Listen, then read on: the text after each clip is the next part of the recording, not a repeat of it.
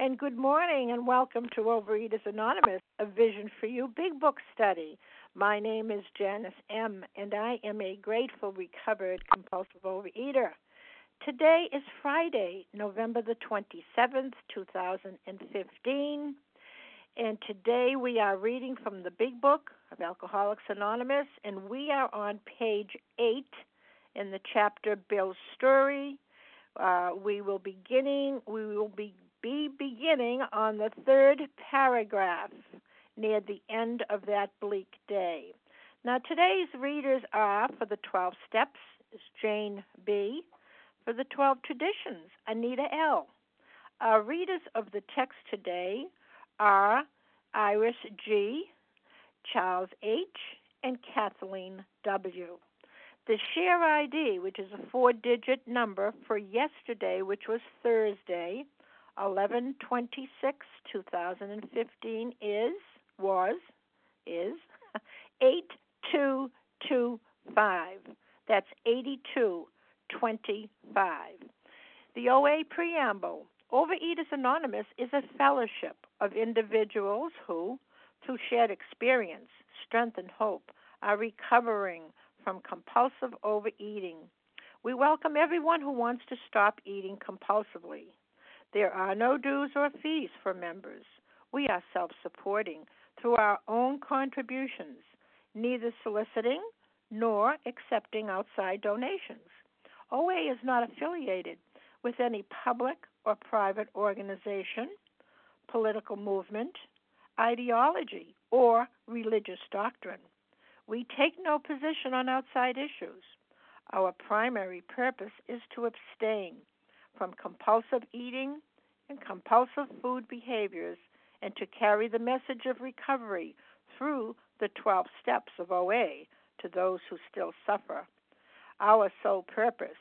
OA's 5th tradition states, each group has but one primary purpose, to carry its message to the compulsive overeater who still suffers. At a Vision for You Big Book study, our message is that people who suffer from compulsive overeating can recover through abstinence and the practice of the 12 steps and 12 traditions of Overeaters Anonymous. I will now ask Jane B. to please read the 12 steps. Good morning. This is Jane B., a recovered compulsive overeater in Minnesota. Step 1. We admitted we were powerless over food, that our lives had become unmanageable. 2. Came to believe that a power greater than ourselves could restore us to sanity. 3. Made a decision to turn our will and our lives over to the care of God as we understood Him. 4. Made a searching and fearless moral inventory of ourselves. 5. Admitted to God, to ourselves, and to another human being the exact nature of our wrongs. 6. We're entirely ready to have God remove all these defects of character. 7. Humbly asked Him to remove our shortcomings. 8. Made a list of all persons we had harmed and became willing to make amends to them all. 9. Made direct amends to such people wherever possible, except when to do so would injure them or others. 10. Continued to take personal inventory, and when we were wrong, promptly admitted it. 11. Sought through prayer and meditation to improve our conscious contact with God as we understood Him, praying only for knowledge of His will for us and the power to carry that out. 12. Having had a spiritual awakening as the result of these steps, we tried to carry this message to compulsive overeaters and to practice these principles in all our affairs. Thanks for the opportunity for service, and I pass. And thank you, Jane B. I will now ask Anita L. to please read the 12 traditions. Good morning, everybody. This is Anita L. from Philadelphia, the 12 traditions. 1. Our common welfare should come first. Personal recovery depends upon OA unity. 2, for our group purpose, there is but one ultimate authority, a loving God, as he may express himself in our group conscience. Our leaders are but trusted servants. They do not govern. 3, the only requirement for OA membership is a desire to stop eating compulsively. 4, each group should be autonomous except in matters affecting other groups or OA as a whole. 5, each group has but one primary purpose, to carry its message to the compulsive overeater who still suffers. 6, an OA group ought never endorse, finance, or lend the OA name to any related facility or outside enterprise, lest problems of money, property, and prestige divert us from our primary purpose. 7, every OA group ought to be fully self-supporting, declining outside contributions. 8, Overeaters Anonymous should remain forever non-professional, but our service centers may employ special workers. 9, OA as such ought never be organized, but we may create service boards or committees directly responsible to those they serve. 10, Overeaters Anonymous has no opinion on outside issues. Hence, the OA name ought never be drawn into public controversy. 11, our public relations policy is based on attraction rather than promotion. We need always maintain personal anonymity at the level of press, radio, and films. 12, anonymity is the spiritual foundation of all our traditions, ever reminding us to place principles before personalities. Thank you, and with that I pass. And thank you, Anita L. How our meeting works. Our meeting focuses on the directions for recovery described in the Big Book of Alcoholics Anonymous.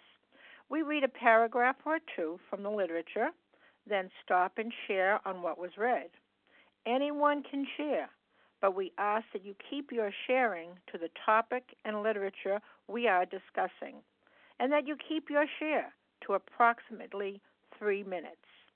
Singleness of purpose reminds us to identify as compulsive overeaters only. Our abstinence requirement for moderators is 1 year, and for readers is 6 months. There is no abstinence requirement for sharing on topic. This meeting does request that your sharing be directly linked to what was read. We are sharing what the directions in the Big Book mean to us. To share, press star 1 to unmute. Once you are done sharing, let us know by saying pass. Then press star 1 to mute your phone. In order to have a quiet meeting, everyone's phone except the speaker's should be muted. Today we resume our study of the Big Book on page 8, and we're going to begin on the 3rd paragraph, which begins near the end of that bleak day, through 2 paragraphs, ending with drinkers are like that, and we'll get our comments ready for both paragraphs. Our first reader, please. I ask Iris G. to begin reading, please. Hi, this is Iris G., recovered from New York. Near the end of that bleak November, I sat drinking in my kitchen. With a certain satisfaction, I reflected there was enough gin concealed about the house to carry me through that night and the next day. My wife was at work. I wondered whether I dared hide a full bottle of gin near the head of our bed. I would need it before daylight. My musing was interrupted by the telephone. The cheery voice of an old-school friend asked if he might come over. He was sober. It was years since I could remember his coming to New York in that condition. I was amazed. Rumor had it that he had been committed for alcoholic insanity. I wondered how he had escaped. Of course he would have dinner, and then I could drink openly with him. Unmindful of his welfare, I thought only of recapturing the spirit of other days. There was that time we had chartered an airplane to complete a jag. His coming was an oasis in this dreary desert of futility. The very thing, an oasis. Drinkers are like that. So with Thanksgiving yesterday, I just want to talk a little bit about, the holidays and where I was and where I am today. And just really is more of a message of hope for others that may be on the line today that, maybe, had gotten into the food yesterday. And it was really 2 years ago, right before I had come to Vision. I'd been at the, at Thanksgiving, and, I remember saying, because I'd been absent on and off, and I remembered saying, I was going to eat a certain food, and my sister looked at me and she said, "You are?" I said, "Yeah." And then before long, I was into everything, and everything became about, how I was going to get it home, whose house I was going to drop it off at. But then, of course, I ended up eating the whole thing. And what I can say today is that, yesterday I went and, the same foods, a lot of the same foods were there. And I was totally in a place of neutrality. And that was such a miracle. I mean, I have to say that all those foods, all homemade and that had tempted me and, had got me into that place, that mental obsession, yesterday were something to me as the vegetables that were there. And that was totally a miracle. And I have to say that, that was only because of the steps and only because of what God had done to me. And also when it says here that, his coming was an oasis in the dreary desert of futility, that, I think that when you spend your life in the food and in this disease, that is the only relief you can think of, that, I'm going to have the food, I'm going to eat the food, and you eat all the food, and then, you just want to die. And that, there is another way. There is another way, and you can get out of this. And, yesterday I just made myself of service to the people there. I did all the dishes, I served the food, and so I just want to say to everybody there that the holidays are really hard, but you can get abstinent today, and if you work these steps and give your life to God, this food, you can be at peace. And thank you. I pass. Okay, thank you, Iris G. Just a reminder that if you're going to comment, we'd like you to comment on what was read for approximately 3 minutes, and that's on paragraphs 3 and 4 on page 8. Who would like to comment now on those 2 paragraphs? This is Bella. Can I share? I hear Bella. Larry. I hear Larry. AJM. I hear AJM. Sarah W. I'm sorry, who was that, Sarah? Yes. Thank you. Sarah B? Okay. Sarah W. Sarah W. Okay, Sarah W. And I think I heard Elaine B. And we're going to go with that group to begin. Okay, Bella G., you're up.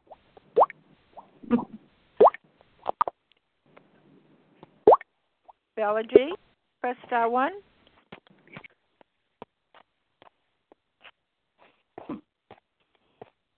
Maybe Bella's having trouble with her line. Maybe, I hope that's the noise.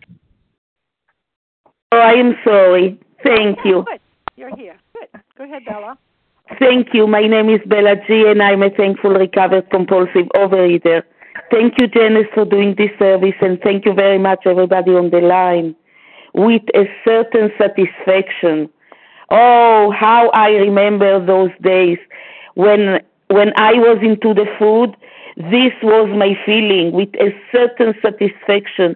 My life was a war. I was in a war.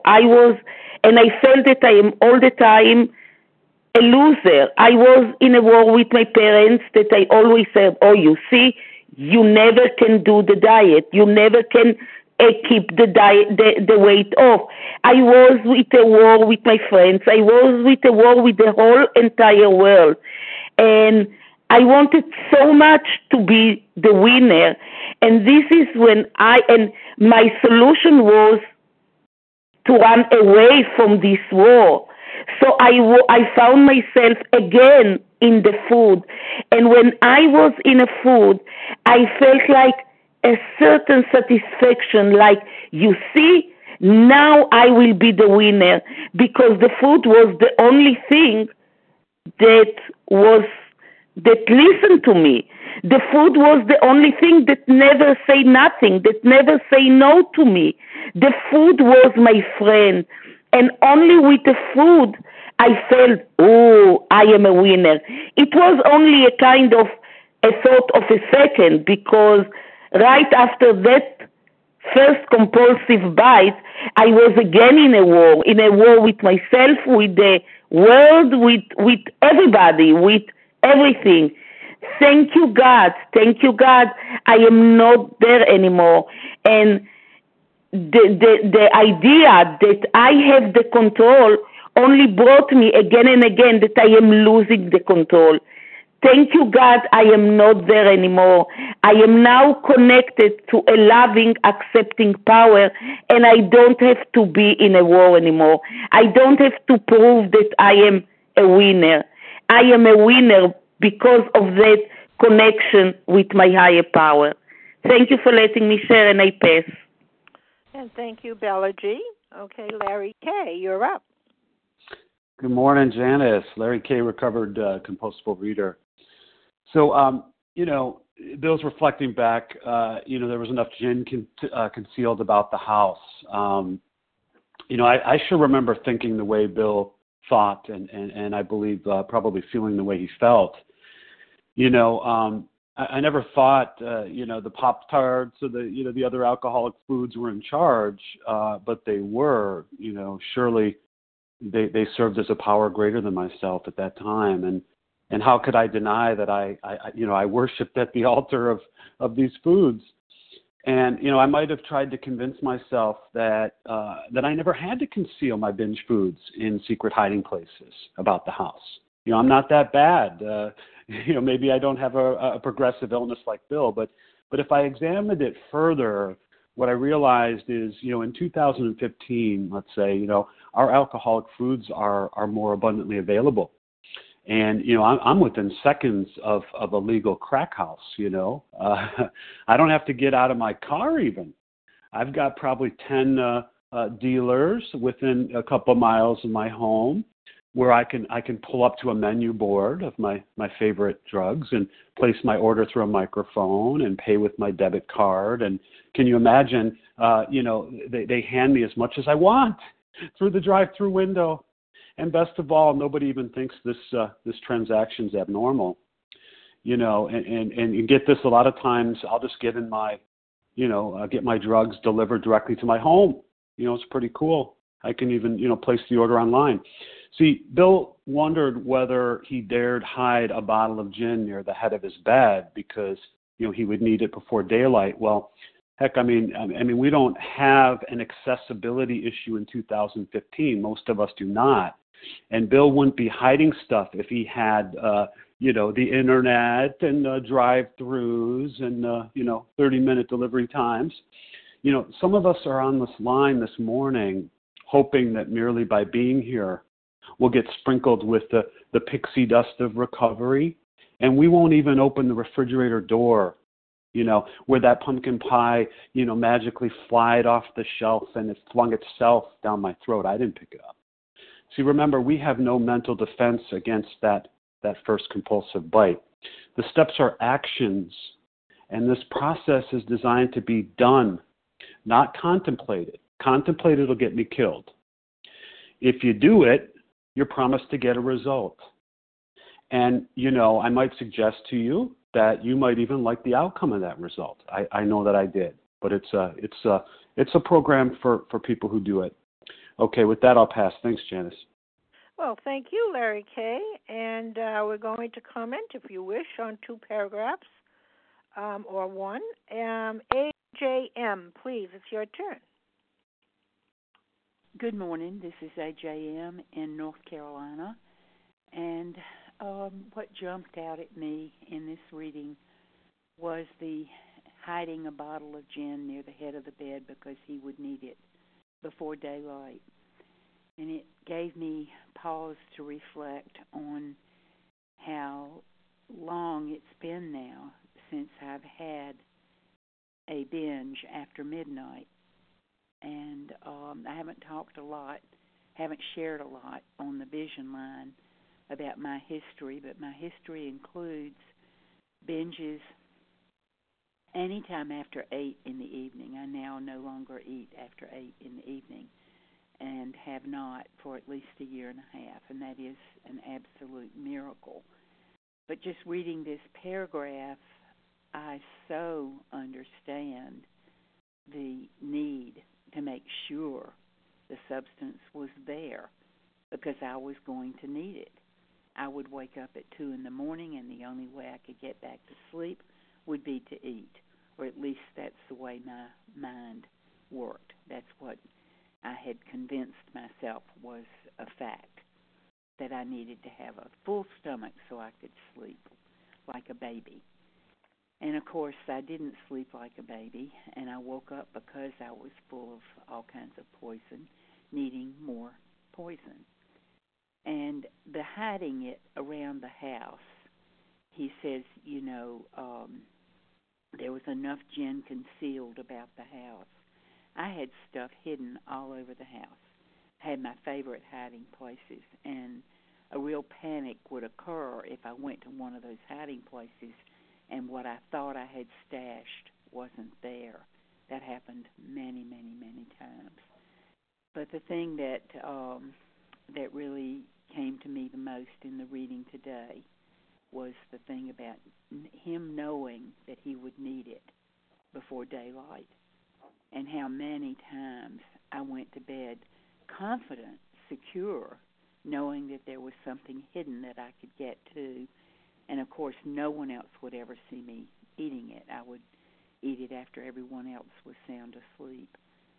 And so I'm aware once again of my own recovery and how incredibly wonderful it is. And with that, I'll pass.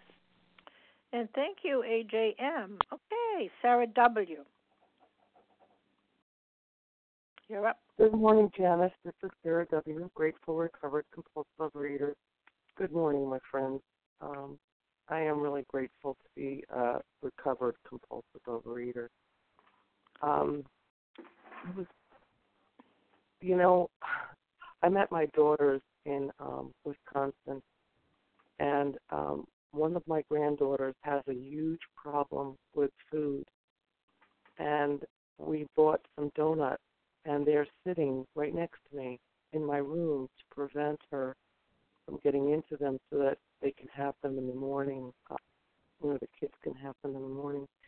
And I was thinking to myself, if this had been, years ago, there wouldn't have been one left. No way. And I was just thinking about the sadness that I had when I was active in my addiction, and the loneliness, and the inability for me to have honesty in my life in any way, shape, or form. And I have so much compassion for that person because, just totally stripped of any kind of, self-esteem or confidence in myself. Just really such self-hatred.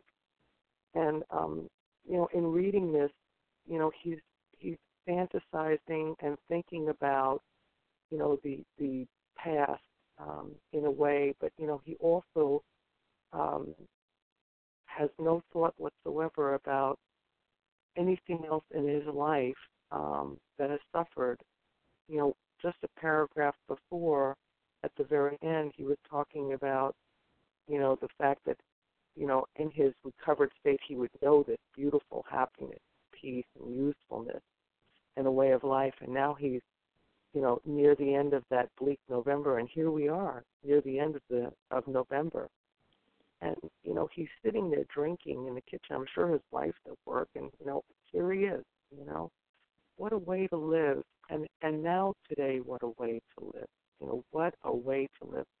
I can turn any sentence into a positive if I choose to. What a way to live that this was. Not a very good way. And the thing is, I had to realize in my heart that my way just did not work. It was not working. And, the thing I thought was at some point, someday I could eat like a normal person. And that's what kept getting me in trouble. Someday I could do it. And I just can't. when all that stuff came out yesterday, and my daughter had made it with her boyfriend, I said no, thank you, and it was not a big deal. I don't have to feel like I have to take care of someone else's feelings when I say no about something to preserve my sanity. And I think that's one of the big parts that I need to be true to myself and honor myself enough to say, I can't take this kind of poison into myself. And I've had some beautiful, beautiful healing moments with my daughter and my grandchildren. And it's not about me. That's the thing. Thank you very much for the reminder. It's not about me and what I can get. It really isn't. It's what I can bring. What I can bring. I get to be in this program. And with that, I pass. Thank you. Thank you, Sarah W. Elaine B., it is your turn.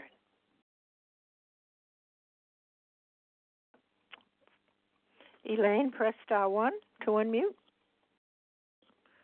Was it Elaine B.?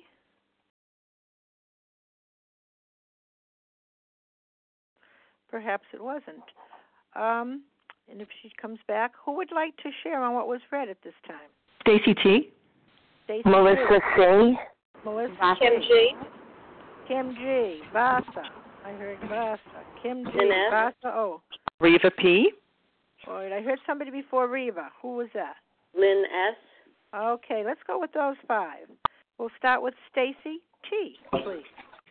Good morning. My name is Stacy T. I'm a grateful recovering compulsive overeater from Cleveland. Thank you so much for your service, Kathy. And I wanted to relate to a couple of pieces. The first was just the statement that's in italics, which was he was sober.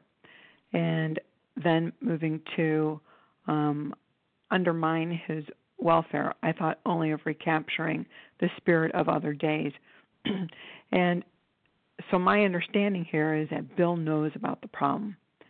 And so here's Ebby coming over, and he's sober. And I know what it's been like for me to be as unmindful and selfish and self-centered as Bill has been when perhaps a friend would come over or we'd get together somewhere and they would say that they had put down a certain substance, let's say a food item. And I would hope upon hope that if I didn't order what they did, that maybe they would join me in picking up again. And I sometimes had personal regard for, well, how did they get sober? And there was a part of me that wanted to know what they did to get it. But even if they had told me in a really complete, concise way, I would have been unwilling. I had been unwilling to yield to that because I had no spiritual safety net. I was certainly propelled just on self-will alone. And the piece that really is so very true of this addiction for me is the self-centeredness, the self-assuredness, the cockiness, and the gluttony. And I care little of what others think when I am determined and bound with the disease driving the wheel to tell me that I'm going to eat to get beyond whatever it is that I'm not willing to feel. And we're going to see that Bill is going to give up some of his self and that will that goes with it. And I wanted to just share about that. Thank you so much, and I pass. And thank you, Stacy T. Melissa C., it is your turn. Hi, good morning. This is Melissa C., a recovered compulsive overeater in New York. And, what really jumped out at me from this reading is he's, sitting in the house in a perfect binge position. And, and I was thinking about my own times that I would be, it was a perfect binge situation. House was empty, family wasn't home or they were asleep. I was comforted by knowing I had enough that was going to get me through not only what I was eating at the moment, but, the truth is that I knew It wasn't going to just be that moment of eating. It was going to have to be the rest of the day. And so I would get comforted by knowing that I was going to have enough, And that's been the hell of this addiction for me, is that, I don't think I enjoyed the actual eating for so long, because as it's going in my mouth, I'm worried about having enough the next bite. So that even as I was chewing, I was focused on the getting more. And, and like yesterday, at Thanksgiving, it's so comforting to know that what's on my plate is exactly enough. And, and so having, for me, really strict parameters around what I eat actually allows me to chew and enjoy what's on my plate, because there is no more afterwards. And so, yesterday when I went to Thanksgiving, I knew it was going to be dinner. And so I ate my lunch before I went, And so when I first got to the house, I wasn't hungry. So I ate my dinner I didn't eat the other stuff, the munching all day. And when I made my plate, I was done. And, and then I think about how Bill's friend calling him, and how many times I've had friends who I saw that, wow, they lost weight. I wonder how they did it. But please don't continue to be dieting when you're with me and I'm binging. Not really wanting to be in their company. They were being what I thought was good. Thank you. That's what I wanted to share today. With that, I pass. And thank you, Melissa C., and thank everyone for watching the time. Kim G., it is your turn. Good morning, Janice. Good morning, all. My name is Kim G., and I'm a recovered compulsive overeater, and I am trying to set my timer right now. Here we go. Okay, so with a certain satisfaction, I reflected there was enough gin concealed about the house to carry me through that night and the next day. It's so ironic we're reading this the day after Thanksgiving, because I have to tell you, we called this today Black Friday, but I really, this Bleak November and Black Friday are very similar to me, because my worst binging was not on Thanksgiving. It was on the day after Thanksgiving, because I try to be good on that day in front of people. And today there was a certain satisfaction if there was enough leftovers that I could actually eat the way I wasn't able to eat on Thanksgiving Day. And as we transition here from step 1 to step 2, because step 1 is pages 1 through 8, and step 2 is pages 8 through 12. We saw this beautiful idea of step 1 here. So why doesn't he stop? I mean, isn't step 1 when you stop eating? But that he at this point doesn't know there's a solution. So we're going to ask ourselves, and we asked ourselves in pages 1 through 8, did we eat like Bill ate? Did we feel like Bill felt? Did we think like Bill think?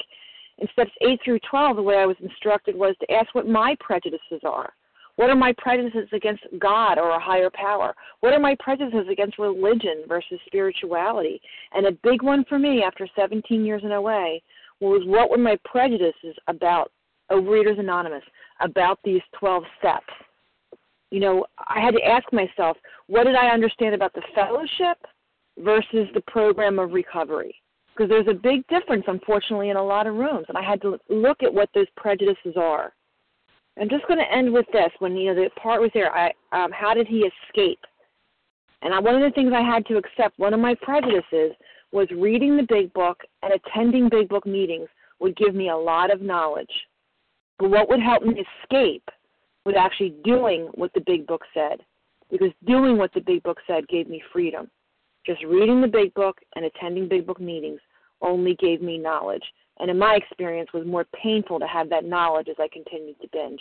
And with that, I pass. And thank you, Kim G. Okay, Vasa O., please go ahead. Yes, thank you. Good morning, everyone. Thank you, Janice, for your service.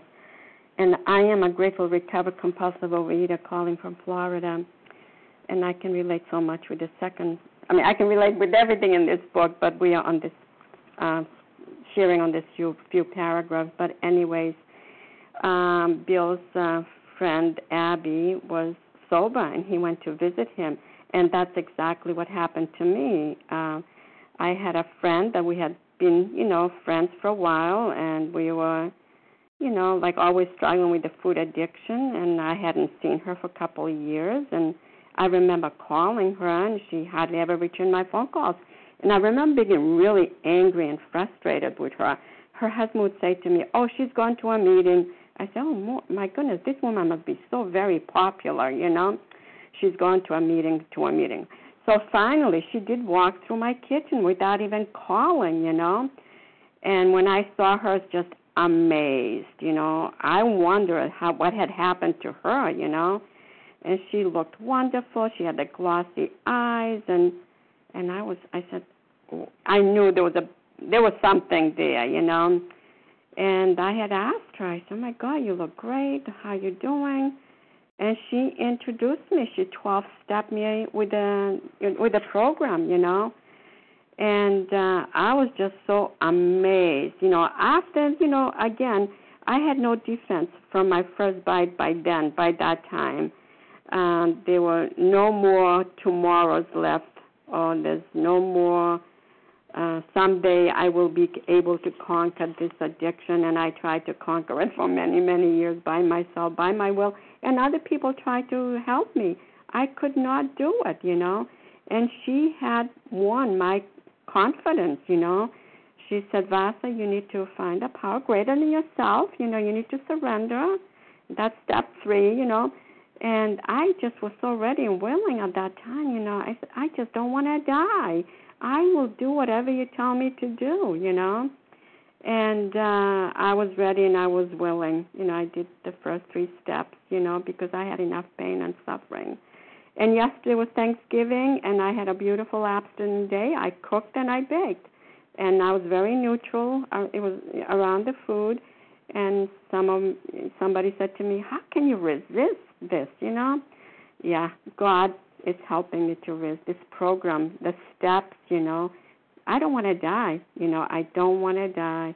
And what a big difference from the first year I went through Thanksgiving was torture for me, and to where I was yesterday. Thank you for letting me share, and I pass. And thank you, Vasa. Oh, Lynn S., it's your turn. Good morning. This is Lynn S. from Toronto, Canada. I was just sitting here, and the word oasis really spoke to me in the desert of futility, and it reminded me of that terrible position of being in where you're binging and you cannot stop no matter what. And it is a desert of futility because often there isn't even really any joy in it, but you're just doing it. But then your eating buddy is coming. Oh, my God, this is going to be so wonderful now because this is the oasis. I'm going to be able to eat openly with my eating buddy, and there's going to be that fun and that camaraderie and all that joy as we eat the food together. And then just the word oasis. It's an illusion. It's a delusion. And I know this setup. I've been there so many times before where it's the eating buddy's going to come and together it's going to be great. And it isn't great. It's an illusion. It's an oasis. And thank you, God, we don't have to live in that delusion anymore. There is a way out. There is recovery. It just struck me so much in a big remember when. With that, I pass. And thank you, Lynn S. Reva P., it is your turn. Good morning. This is Reva P., grateful, recovered, compulsive overeater in Toronto. What strikes me in these 2 paragraphs is I've just read how much pain Bill was in, how awful every aspect of his life was. He's had, I think, 2 treatments for alcoholism. He has all this self-knowledge. He's got all this information, and his mind is consumed, like mine was, with, I would say, 99% of my mind was focused on what am I going to eat? What do I have in the house? What do I need to get? When am I getting my fix? How am I getting my fix? Or what am I not going to eat? Let's white-knuckle this. Let's control this. I'm not going to have that. I'm not going to do that. I'm not going to do this. I'm not going to do this. And I get myself into a lot of trouble. And And I also love the fact, it's so self-centered, but it's so all-consuming. And it shows me the momentum, the power of this disease. If I had any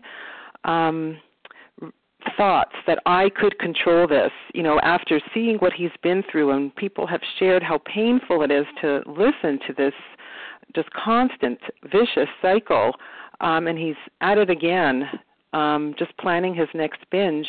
And the other thing that struck me is unmindful of his welfare. Like, who cares about the other person? I'm planning my dessert when I'm going to the restaurant, and I work backwards. I'm thinking about what's going to be served, not how I can be of service to the people there. That's what it's like when I'm in the disease. And, lately I have more social opportunities that involve meals, and it's such a good reminder that it's not about the food anymore, because thank you, God, that has been lifted by doing the work. And filling that spiritual hole, that emptiness that food, substance could never, ever fill. It's such a beautiful way to live, and it's good to remember when, because I really don't want to go back to that. With that, I pass. And thank you, Reva P. Is there anyone else before we go on? Nessa R. Nessa R. Elaine B. Elaine. Oh, Elaine, you came back. Okay. Dorita P. Devora S. Okay, before Devora, we heard whom? Dorita P. Dorita. Okay, Dorita P. And we'll have Devora, and then we'll go on. Go ahead, Nessa R. Good morning. It's such an honor to follow my Toronto buddies. This is Nessa R., recovered in Toronto. And so Bill has liquor concealed all over the house, which means he plans to binge drink in hiding, which is how I ate. I always hid to eat. My very first binge that I remember at age 7 definitely was done in hiding. All my eating, late at night in hiding. And if the remnants of the binge were found out, I would blame it on my kids. They eat and they don't clean up after themselves. My most effective, at least for a while, form of controlling my weight, purging, was also in secret. It's still actually a secret. I've only told, I guess, all 300 of you on the line, but my family doesn't know about it. I've never told my husband, never told my closest friends that are not in program. So everything is in hiding, and it's such a freedom and such a gift to not have to hide to eat anymore. It is quite the opposite. I go to many events now that involve meals, and some of them involve buffets, and now I still don't eat in public, but not because I'm going to hide to binge, because I eat at home.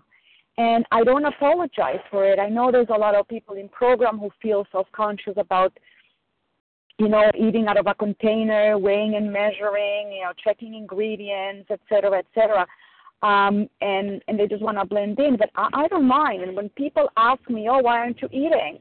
I just say either I have a lot of food issues and I don't want to impose on my hosts, or I have lots of allergies, so it's easier for me to eat at home.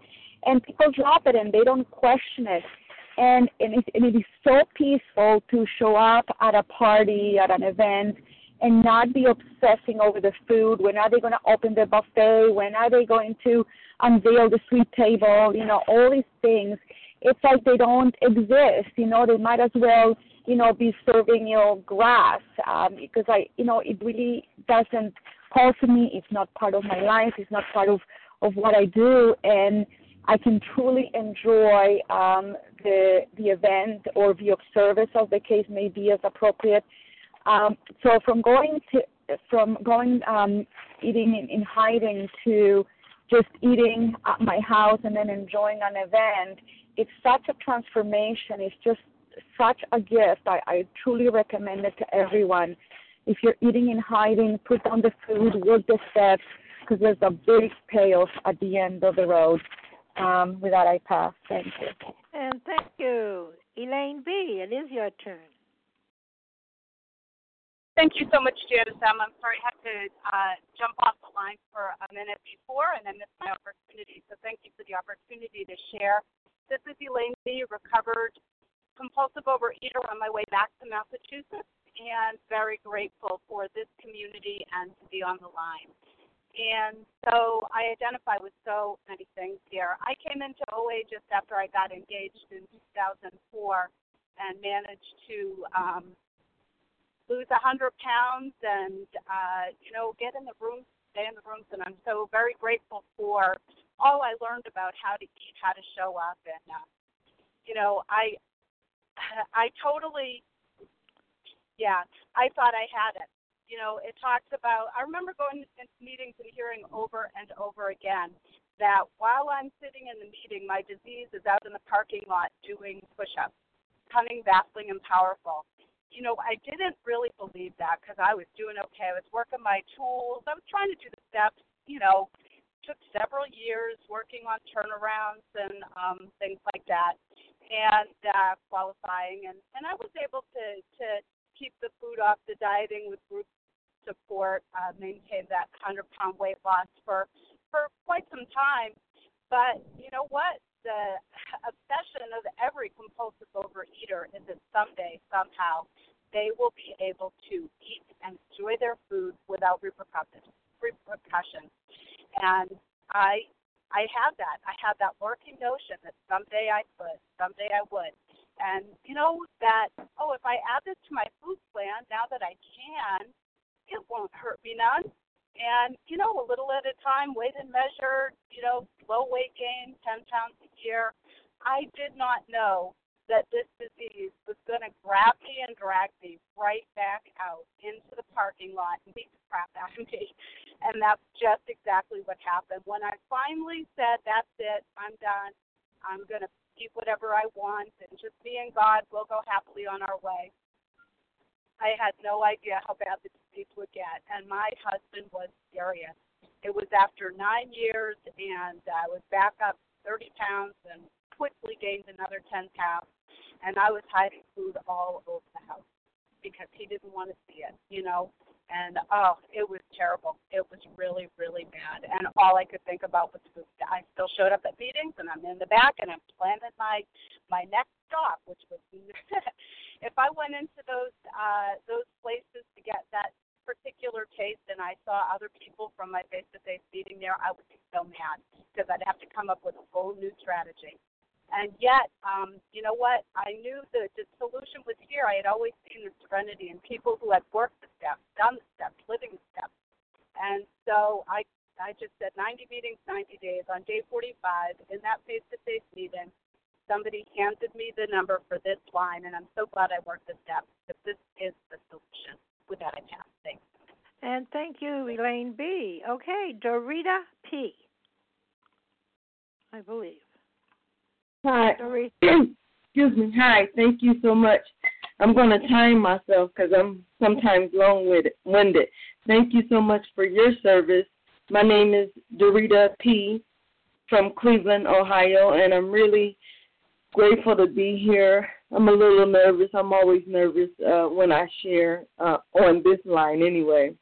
And I'm just so grateful. Talking about gratitude, I'm going to go into the reading, but I just want to say I'm so grateful for A Vision for You because the people on A Vision for You are different from the majority of the people I go to my face-to-face meetings with. And I guess the main difference is that, like Ebby, like the reading, like Ebby, his school friend, school time friend, or whatever, however they say it, Ebby was on fire. His eyes were sparkling. He was on fire. And the majority of the people on A Vision for You are on fire. And I'm on fire. And I am really grateful for my fire. And I'm really grateful for A Vision for You and our first convention, excuse me, a few weeks ago in Virginia Beach. I was blessed enough to be able to attend. and my fire was kind of like relit because it was dying out some from just being around some of the gloom and doom that's in my face-to-face meetings. And I just wanted to comment on also this first paragraph about the satisfaction.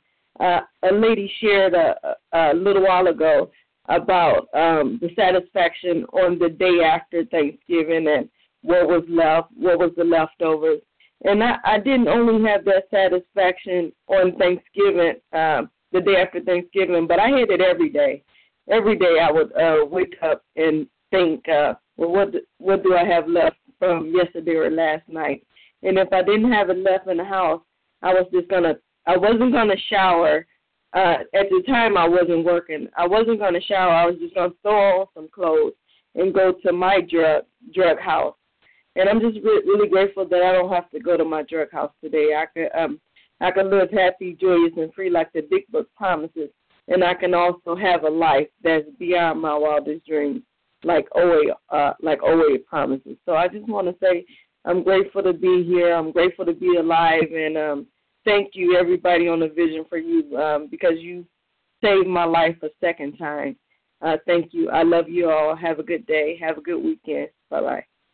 And thank you, Dorita P. Okay, Deborah S., you're up.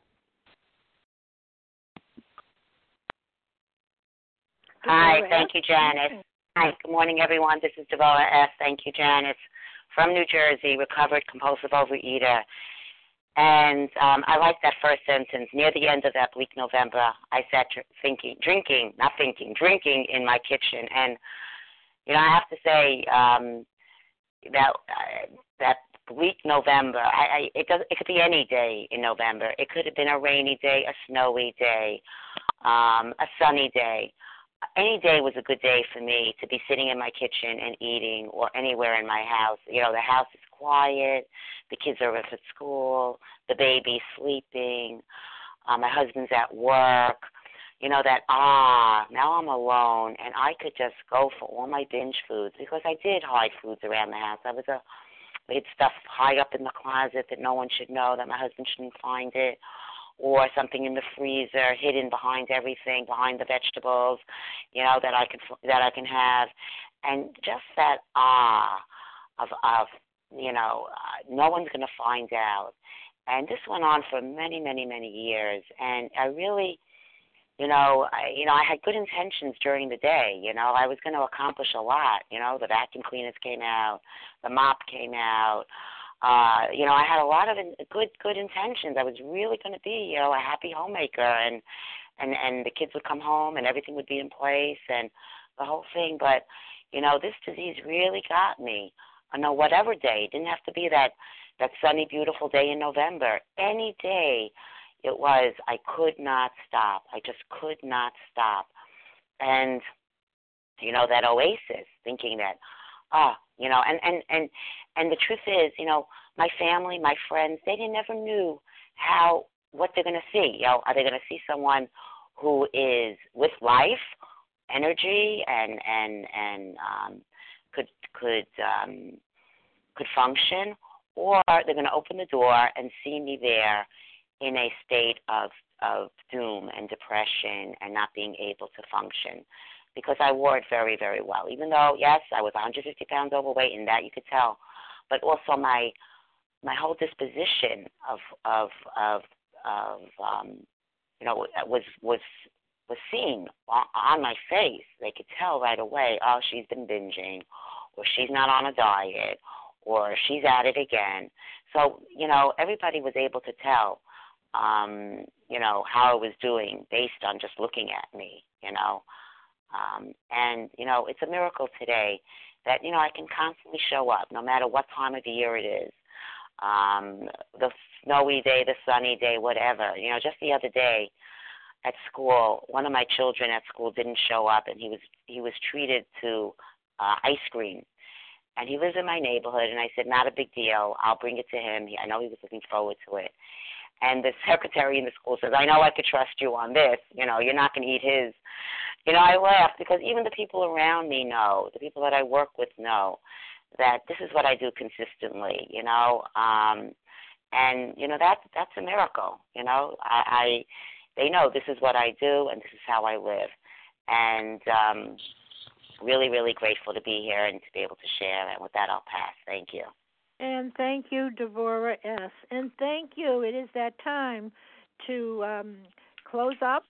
Thank you, everyone who has shared. Please join us for a second unrecorded hour of study immediately following closing. We will now close with the reading from the Big Book on page 164, followed by the Serenity Prayer. Charles H., would you please read that for us? Our book is meant to be suggestive only. We realize we only know a little. God will constantly disclose more to you and to us. Ask Him in your morning meditation what you can do each day for the man who is still sick. The answers will come if your own house is in order. But obviously, you cannot transmit something you haven't got. See to it that your relationship with Him is right, and great events will come to pass for you and countless others. This is the great fact for us. Abandon yourself to God as you understand God. Admit your faults to Him and to your fellows. Clear away the wreckage of your past.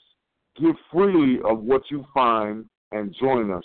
We shall be with you in the fellowship of the Spirit, and you will surely meet some of us as you trudge the road of happy destiny. May God bless you and keep you until then.